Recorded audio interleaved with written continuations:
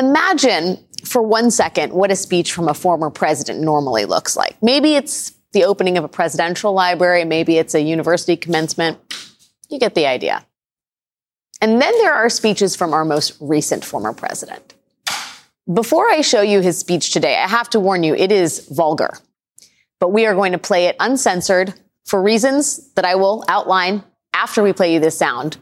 So prepare yourself. I'm sorry, I won't be able to go to Iowa today. I won't be able to go to New Hampshire today because I'm sitting in a courtroom on bullshit because his attorney general charged me with something. Terrible.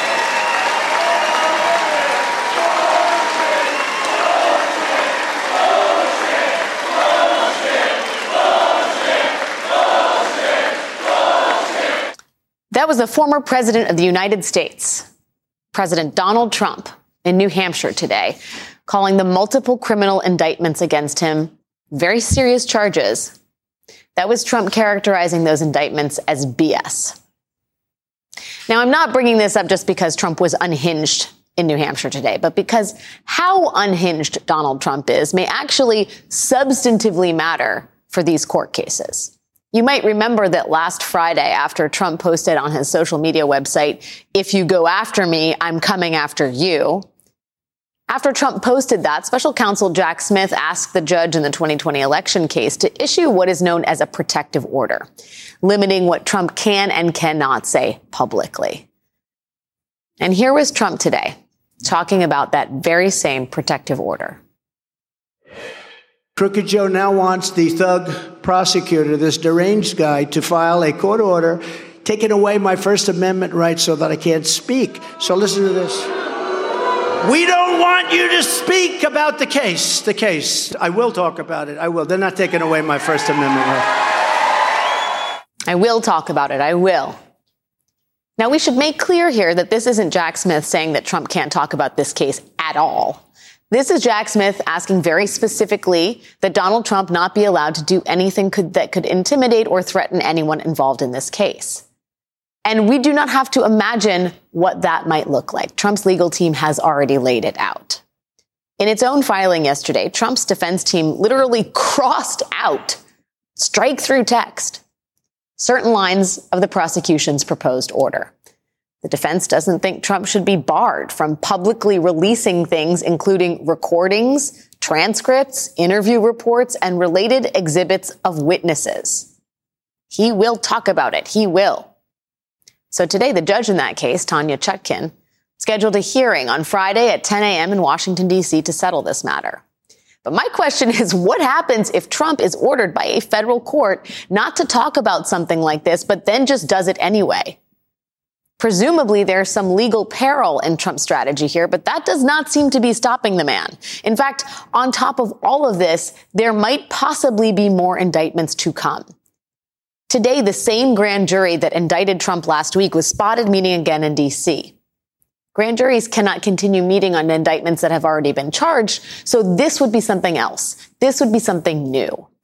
And that comes after we got this very great reporting from Betsy Woodruff Swan at Politico. On Monday, Jack Smith's prosecutors had a closed-door interview with a friend of Rudy, Bernie Kerik.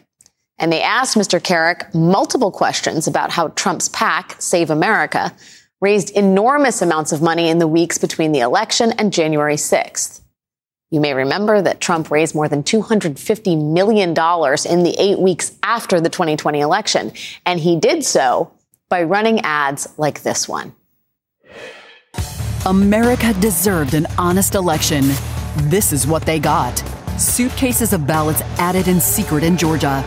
Dead people voting in Wisconsin. A money for vote scheme in Nevada. Poll watchers denied access in Pennsylvania. Faulty ballot drop boxes, and clerks facing felony charges in Michigan. The evidence is overwhelming. For months, well before Trump's latest indictment came out, we had seen report after report that special counsel Jack Smith was investigating Trump's use of false claims about the election to raise money. We even had reporting that Smith was particularly interested in seeing if any of that activity amounted to wire fraud. And now it looks like we have confirmation that part of Jack Smith's investigation the part that deals with potential wire fraud, campaign finance fraud, that part is very much ongoing. The special counsel may very well not be done here. And that may be a good call on Jack Smith's part, because the former president is not done lying. There was never a second of any day that I didn't believe that election was rigged. It was a rigged election. It was a rigged election, and it was a stolen, disgusting election. And this country should be ashamed.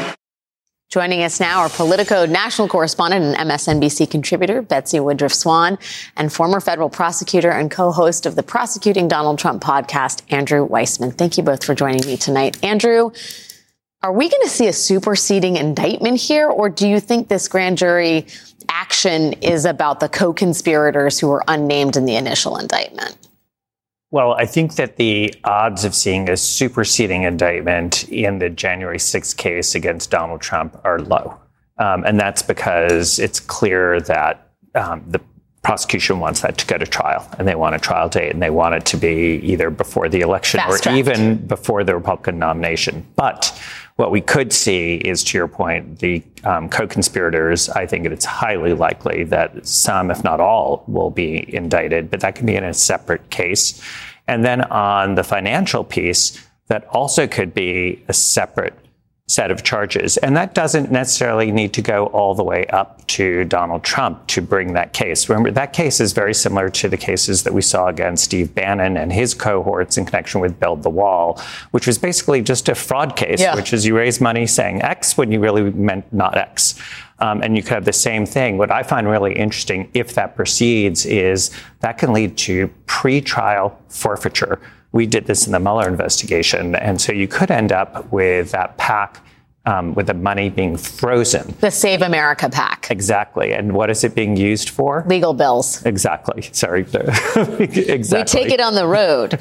Wait a second. I mean, that's deeply problematic given the fact that this is effectively the piggy bank for all the defendants that are thus far towing the line for Donald Trump. This is where their lawyers, we think, are being paid from. So to have those funds frozen would have significant legal implications. Yeah, I mean, there could be other funds that are available, but if they're funds that have been obtained by fraud, and obviously the government would have to prove that, there's a showing that needs to be made, but you can get pretrial seizure orders. We did that in the special counsel investigation. Obviously, that all requires proof. It requires a court to do that. But if this is where they're going, you can do that. And there doesn't have to be a charge against Donald Trump. It can be against the PAC itself. It could be against lower level people and still have both civil and criminal forfeiture.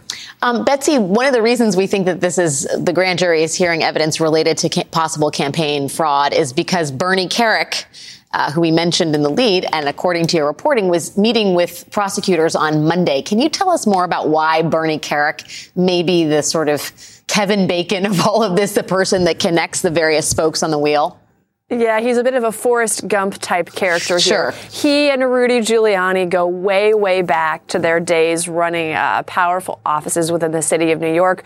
Bernie Kerik, of course, was the NYPD commissioner. He's been very close allies of Giuliani for decades now. And in that crazy window between Election Day 2020 and January 26th, Bernie Kerik very much worked hand in glove with Rudy Giuliani under him on that legal team that was trying to find any sort of evidence, any sort of pretext to make the case that the election had been stolen by Joe Biden. What we also know, based on a conversation that I had today with Bernie Kerik's lawyer, who was in the room with the special counsel's team for the interview that Bernie Kerik held with them earlier this week, is that Jack Smith's prosecutors were very interested in Save America, interested in who was making decisions about fundraising, and also interested in who was making decisions about how the money that the PAC raised was spent. When it comes to this fraud question, one thing people should just keep in mind, based on public reporting going back for years now, is that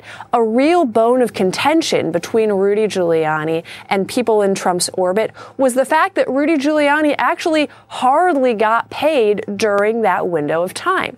Giuliani and his allies were pushing Trump in the month or two after Biden Biden's inauguration to help pay Giuliani for what he had done and to pay for the exploding legal bills that Giuliani was facing. So an outstanding question is not just, were the Save America PAC fundraisers deliberately lying, potentially committing wire fraud in raising money for that entity, but also when they claimed that they were going to use that money, the money people gave very generously, these Trump small dollar donors gave in that window, when they said they were going to use that money to contest the election, what do they actually do with it? And what does that mean from the standpoint of the laws governing campaign finance? Betsy, just really quick, I mean, from Tim Parlatore, who we've had on this program as recently as last week, is the lawyer in question here.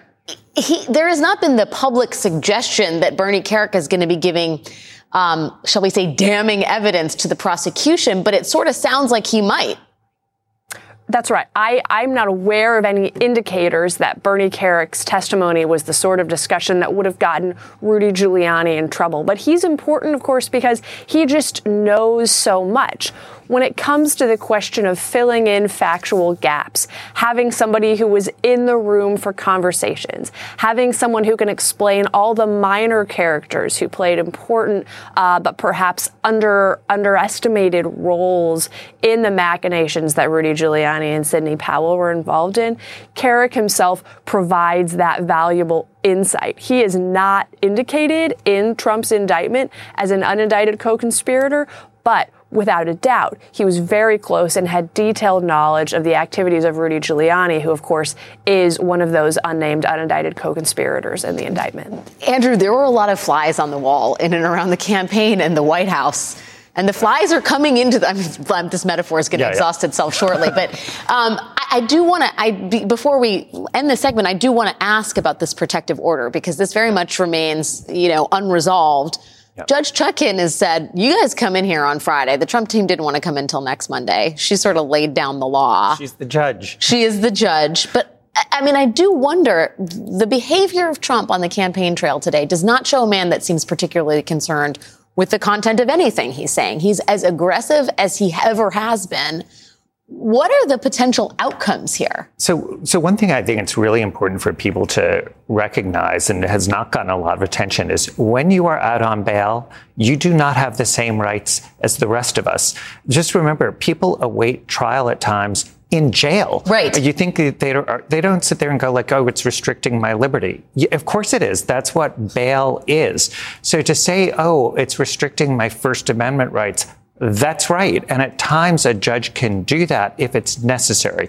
So here the judge, I think, is going to be very concerned about the integrity of the judicial process. And what I mean by that is making sure that Donald Trump is not using his speech to threaten witnesses. Now, we saw that happen the day after the arraignment, when he had sworn that he wasn't going to do that. He is out on bail on 3 cases. If I were the judge, that's the primary thing that I'd be worried about. And that's why the government, this may seem like a small skirmish. To me, it isn't. It really goes to making sure that witnesses, jurors, judges, family members are not going to be harassed and threatened. And it doesn't mean that Donald Trump is going to do it himself, but he is certainly aware that his reckless talk leads to those consequences. And unfortunately, this country has seen examples of that. And we've talked about people like Ruby Freeman and her daughter.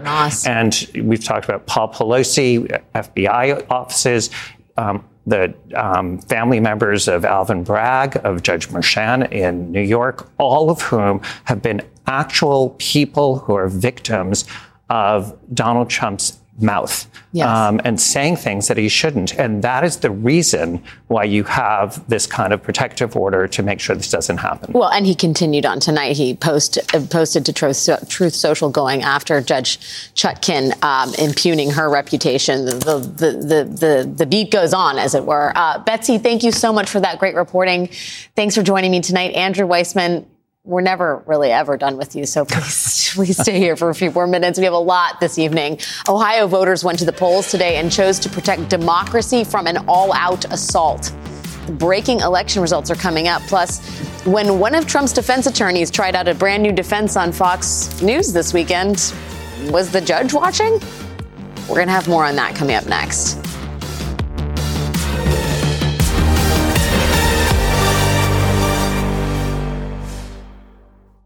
Get the best of MSNBC all in one place every day, each morning in your inbox with the MSNBC Daily newsletter. Understand today's news. Sign up for MSNBC Daily at msnbc.com.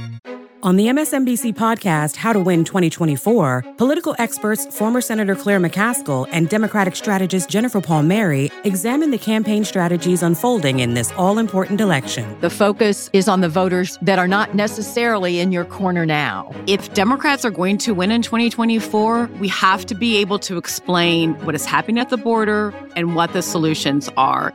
Search for How to Win 2024 wherever you get your podcasts. New episodes every Thursday.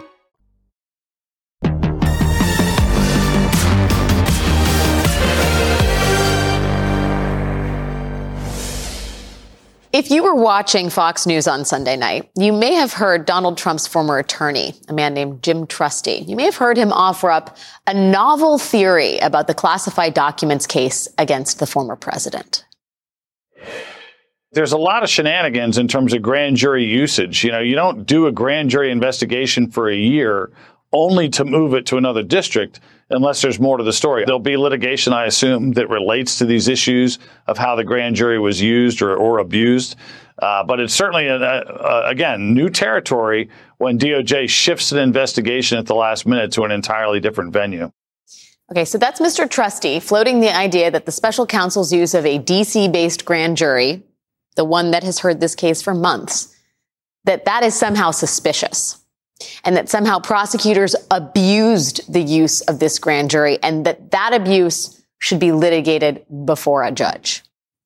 Now, enter Aileen Cannon, the U.S. district judge overseeing that classified documents case down in Florida. The day after Mr. Trusty laid out that argument on Fox News, Judge Cannon issued this ruling with no prompting from Trump's defense team. She just did it on her own.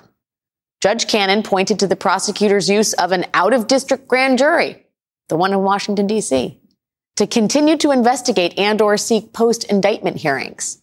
And she deemed the use of that grand jury suspicious. Judge Cannon questioned the legal propriety of that move, and she ordered special counsel prosecutors to explain themselves by August 22nd so the issue may be litigated.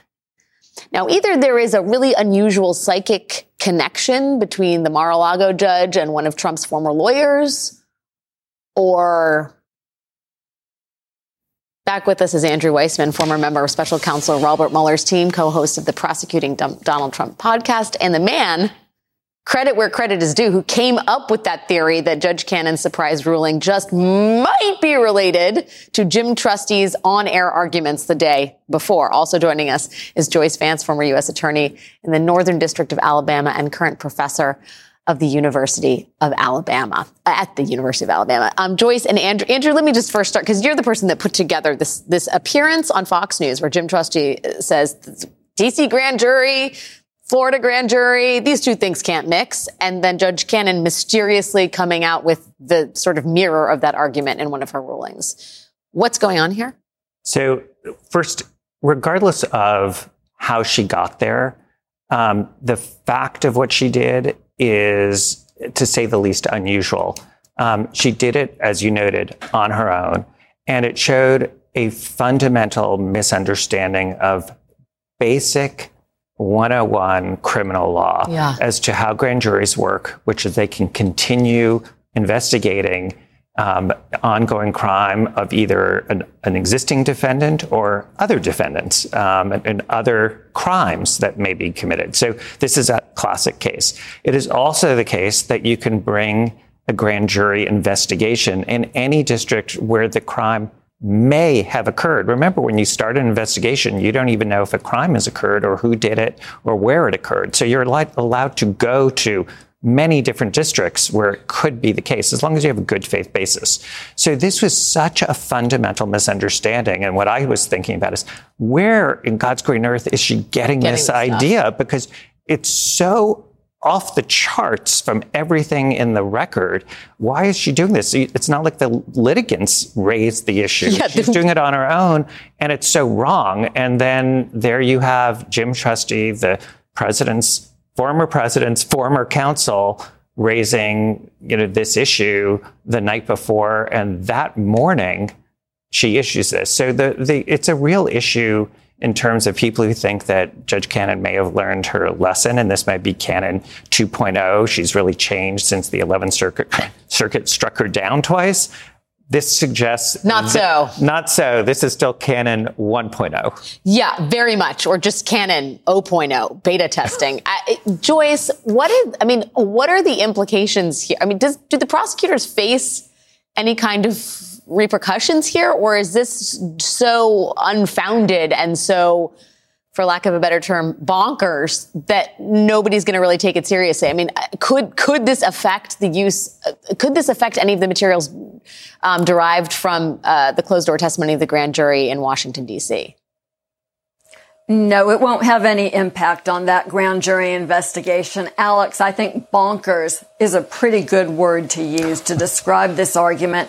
And Andrew, we may have even been in this situation at one point. It's not unusual to have different U.S. attorneys' offices commencing investigation because both of them are seeing some form of a crime at the same time.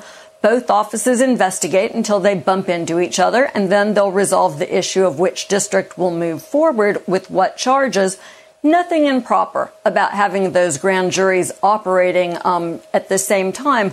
But beyond this idiosyncrasy that Andrew has pointed out in the argument that the judge raises, it's not just that she raises it, it's the context that she does it in. Because the government has asked for a Garcia hearing. That's a hearing into a conflict of interest between one of the defendant's lawyers and his client. This is Walt Nauda's lawyer, and he represents some of the folks, or has represented in the past, folks who will be witnesses in this case. So the government asked the judge to set what's called a Garcia hearing so that they could go into open court and put that on the record with the defendant present. Some defendants will hear that their lawyer has a conflict of interest, and they might choose to reconsider that representation.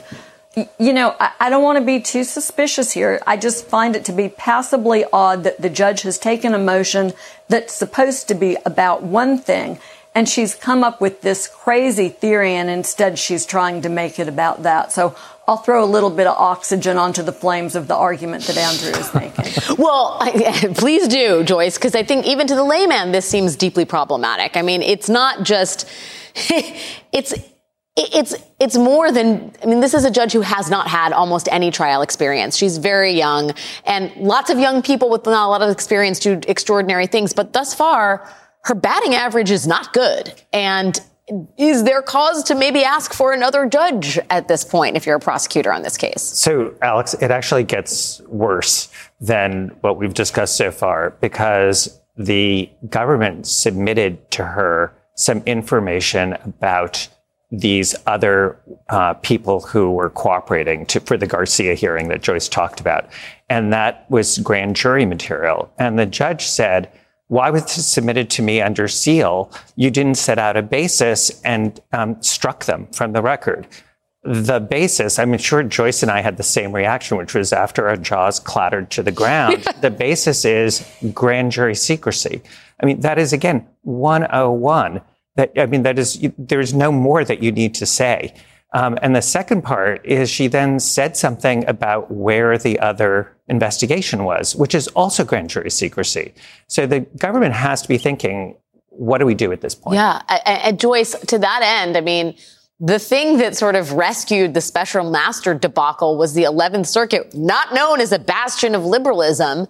Do you think somehow they get involved in this? There are plenty of Trump-appointed judges on that, but they seem to understand the law in a way that Judge Cannon does not. So I think we know that the special counsel does not want to have to go to the 11th Circuit. He's trying to focus straight ahead, getting his case to trial. But that said, there are some things that happen where you can be forced to take an appeal to the 11th Circuit. And it's a court that's well versed in handling a very prompt emergency appeal. So I think we could possibly see an appeal here on the issue that Andrew has identified, this notion that she won't let them put evidence that has to do with grand jury proceedings into the record under seal. Again, that's a pretty standard thing to do. And they may have to appeal her, and an appeal like that would be a good time to raise the recusal issue if they're so inclined. But, this is not an inexperienced judge when it comes to the way of federal prosecutors, because before she became a judge, she was an assistant United States attorney in the Southern District of Florida. She served in that appellate division. She knows how a grand jury works. It's tough to believe that this was just a simple mistake. Ooh, a little edge of nefariousness injected in the end right there. Andrew Weissman, Joyce Vance, no two better people to weigh in on this topic. Thank you guys both for your time and expertise, as always. Still more to come this evening. There is a new casualty in Florida Governor Ron DeSantis' culture war, and that casualty's name is William Shakespeare. I will explain that coming up. Breaking news out of Ohio, where democracy itself just won. That's next.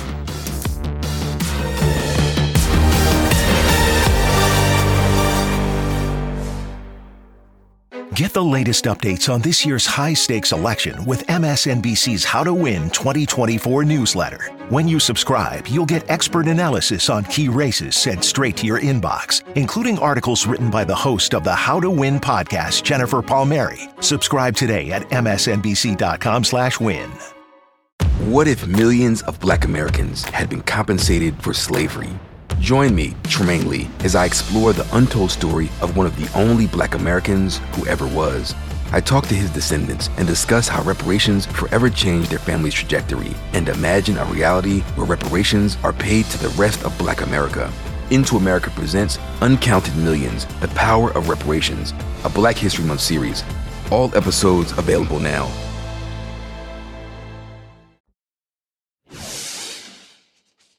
Tonight is a major victory for democracy in Ohio. The majority still rules in Ohio. We have some breaking news out of Ohio tonight, where voters went to the polls in an election with just one single issue with a whole lot of implications. The Associated Press has now called the race. Ohio has rejected ballot issue 1 with about 57% of the state voting no.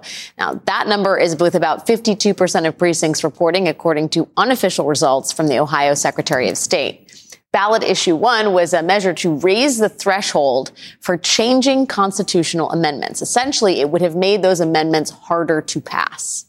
In gerrymandered states, especially, ballot referendums on constitutional amendments have become some of the only ways that voters can make their voices heard, especially when it comes to big ticket issues like reproductive choice. Not coincidentally, there is one such referendum on this November's ballot in Ohio, one that, if it passes, could protect abortion rights and stands a very good chance of passing, especially with the results we have tonight. And that is why Republicans in the state tried to make it harder to get those sorts of referendums passed. Now, there has been record-breaking turnout in this August election, which is somewhat ironic because earlier this year, state Republicans voted to eliminate August elections, citing the traditionally low turnout for elections at this time of year. But those very same Republicans changed their minds this summer because presumably that traditionally low turnout would have benefited them on this issue specifically. Having said that, as of last Friday, more than 578,000 people had already cast their ballots, which is more than twice the number of people who voted early for the 2022 primary. Joining me now is Katie Paris, founder of Red Wine and Blue, a group of suburban women working to counter right-wing extremism, who also opposed ballot issue 1. Ms. Paris, thanks for being here tonight. I suppose congratulations are in order. This is an issue that you guys fought hard for. Can you talk to me about what women were telling you about ballot issue 1 and what motivated them to go to the polls in Ohio, a state that is reddish, if not red entirely? Oh, well, women were very clear in their rejection of extremism in this election. And there's no doubt that our desire, that our demand to get our reproductive rights back is a huge motivating force in this election. But voters, suburban women are who we represent, and it's just incredible to see these election results tonight. You know, counties in the suburbs that actually went for Republicans in the U.S. Senate and governor's race in 22 are voting overwhelmingly no tonight. And we're also even seeing that in our sort of exurban, more rural counties too. It's just incredible. These counties, some of them, J.D. Vance won by 60, 70%. They are voting no too. And in my own county, Cuyahoga County, which is one of our urban counties where Cleveland is, but also has tons of suburbs, this is one of the places where we had to go big. And in 2022, our turnout just wasn't enough to carry the state. But we are seeing a dramatic difference tonight. Just turnout is blowing everyone out of the water, everyone's expectations. It is good to be an Ohioan tonight. And I think the ramifications are huge, not just for the rejection of extremism in Ohio, but Republicans, they have gone too far all across this country. It's not just Trump. And this is a big message against extremism tonight. Yeah, on that note, I mean, certainly abortion seems to be a driver that continues to bring Democrats, independents, and some Republicans out to the polls. But this was beyond just that. These were sort of anti-democratic tactics that were being embraced to make it harder for voters to get their voices heard. And I wonder, you know, how that fit into, you know, the portfolio of reasons why people were going out. I'm wondering if you heard, not just from women, but for independents who understood this to be what it is, which was, again, a way of muzzling, if not censoring, the voices of Ohioans who have a tough time getting legislation passed, given the gerrymandered nature of the state. It was very blatant. At Red, Wine, and Blue, you know, actually a third of our members are former Republicans and independents. And if Republicans keep trying things like this, those numbers are just going to continue to grow. This was absolutely not just Democrats rejecting extremism. This was independents and Republicans as well. It was so transparently a power grab and just going way, way too far. And, you know, not only that, I think that they really expected, hey, you know, we're just going to sneak this through. This will be a low turnout election. No one will notice. But then they saw these huge numbers coming out in early voting. So they cranked up their disinformation machine. It has been a shame to see what we have seen across the state in the last few weeks. There has been huge attempts to drive fear into the hearts of voters. Even my group and me personally, we've been targeted as these targets of disinformation. But what we've seen tonight is that that doesn't work, that voters see through the disinformation. There has been backlash to that. I have had women across the state telling me that it has just motivated them not just to vote, but to reach out to their friends and to their family and make sure that everybody is voting no in this election. This is about our democracy. It's about our values. It's about being able to have a voice in our state. And that went way beyond any partisan lines. Can I ask, I mean, are you as bullish on the passage of the ballot referendum in November that would enshrine a woman's right to choose into the state constitution? The numbers track almost evenly in terms of support for that with opposition to ballot issue 1. Do you think that this is the same sort of turnout will be the case in November? I have never been more excited to vote yes in November, and that is what I am hearing from voters across the state tonight. You know, Red, Wine, and Blue was a big part of this amazing coalition across the state collecting signatures. You might know we collected 710,000 signatures to put reproductive freedom on the ballot. That effort started in March. Every single voter that we spoke to, we said, okay, you're signing to put reproductive freedom on the ballot in November, but first you got to vote no in August. Then you get to vote yes in November. And we're just so excited for that opportunity tonight. And we know every poll shows, I mean, I don't trust every poll, but every poll from everyone shows that 57, 58, 59% of Ohio voters will support this reproductive rights amendment. I mean, some of these numbers are just incredible. 85% of independent women support the reproductive rights ballot initiative. So yes, I'm very excited. I'm proud to be an Ohioan tonight. And I do expect good results in November. Well, congratulations on your work tonight. Katie Paris, founder of Red, Wine, and Blue. Thanks for joining us tonight. Thank you so much. Still to come this evening. It is a comedy of errors, but it is not funny. Florida schools are bearing the brunt of Governor DeSantis' latest front in the culture wars. We're going to explain all that coming up next.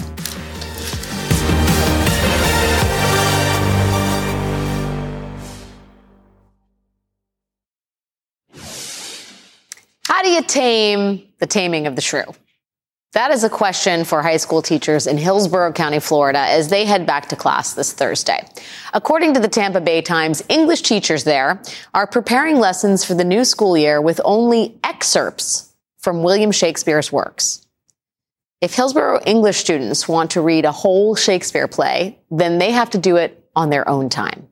And that is happening because of the new expansion of Florida's Parental Rights in Education Act, brought to you by Governor Ron DeSantis and also known as the Don't Say Gay Act.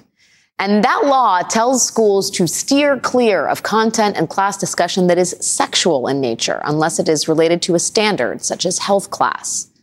A Hillsborough County School District spokesperson told the Tampa Bay Times that they took that law into consideration when redesigning their lesson plans this year. And what they came up with was just teach the non-sexy parts of Shakespeare, not the whole plays.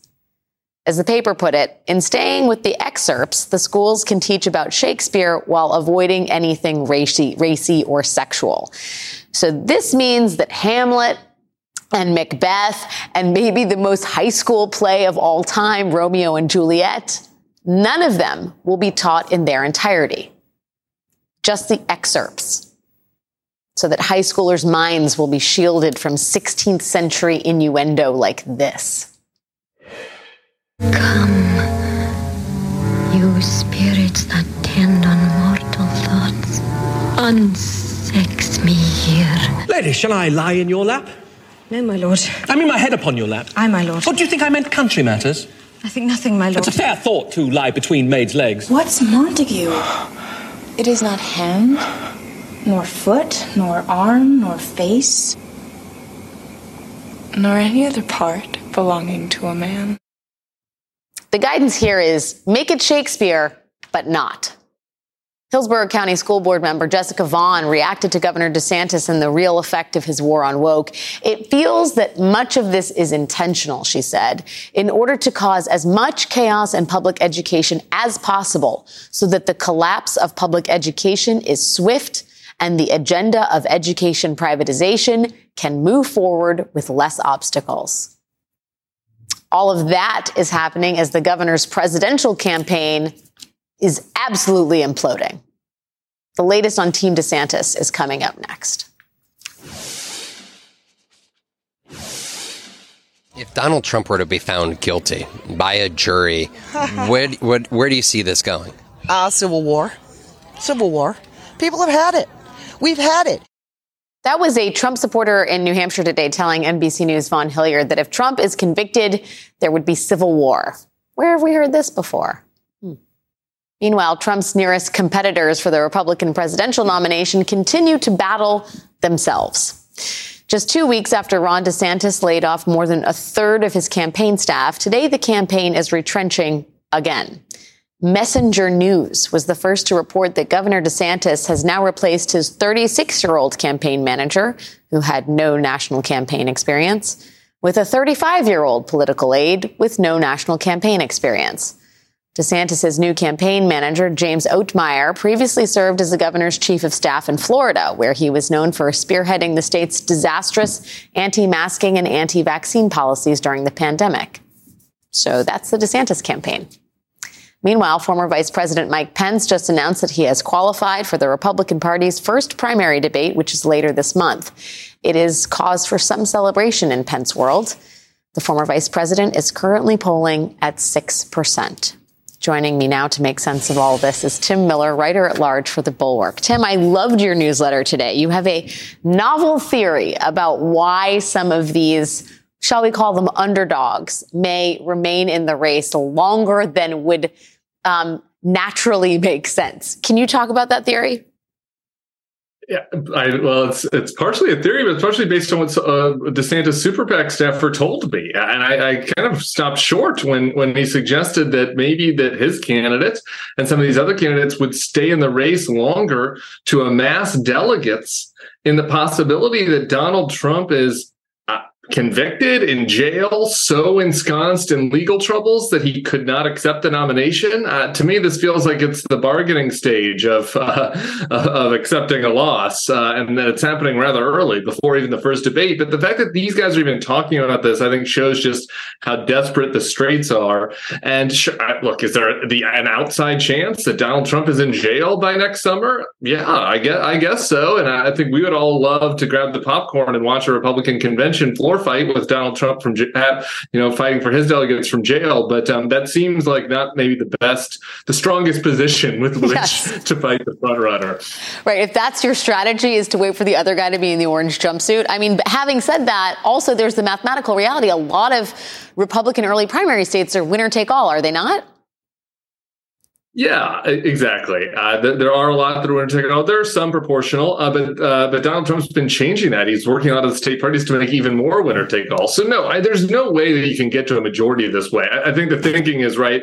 Maybe we stay around because if there is a negotiation that has to happen, then we have a stronger hand. Again, this is all fantastical stuff, and I think that it mostly just speaks to like Donald Trump's strength and just how desperate these campaigns are and how few outs they feel like they have. And you mentioned Mike Pence, for example, and they flashed that poll. Vivek Ramaswamy, who I saw in Iowa along with DeSantis, he's a 37-year-old Hindu whose claim to fame is that he wrote Woke Inc. He's beating the sitting vice president. I mean, that tells you where the party voters are right now. They want somebody MAGA, and Vivek is trying to offer a pale, imitation of Trump. And so I think that's why he's doing better. But, that's why these establishment guys are having to come up with these kind of cockamamie theories of how it might land in their favor.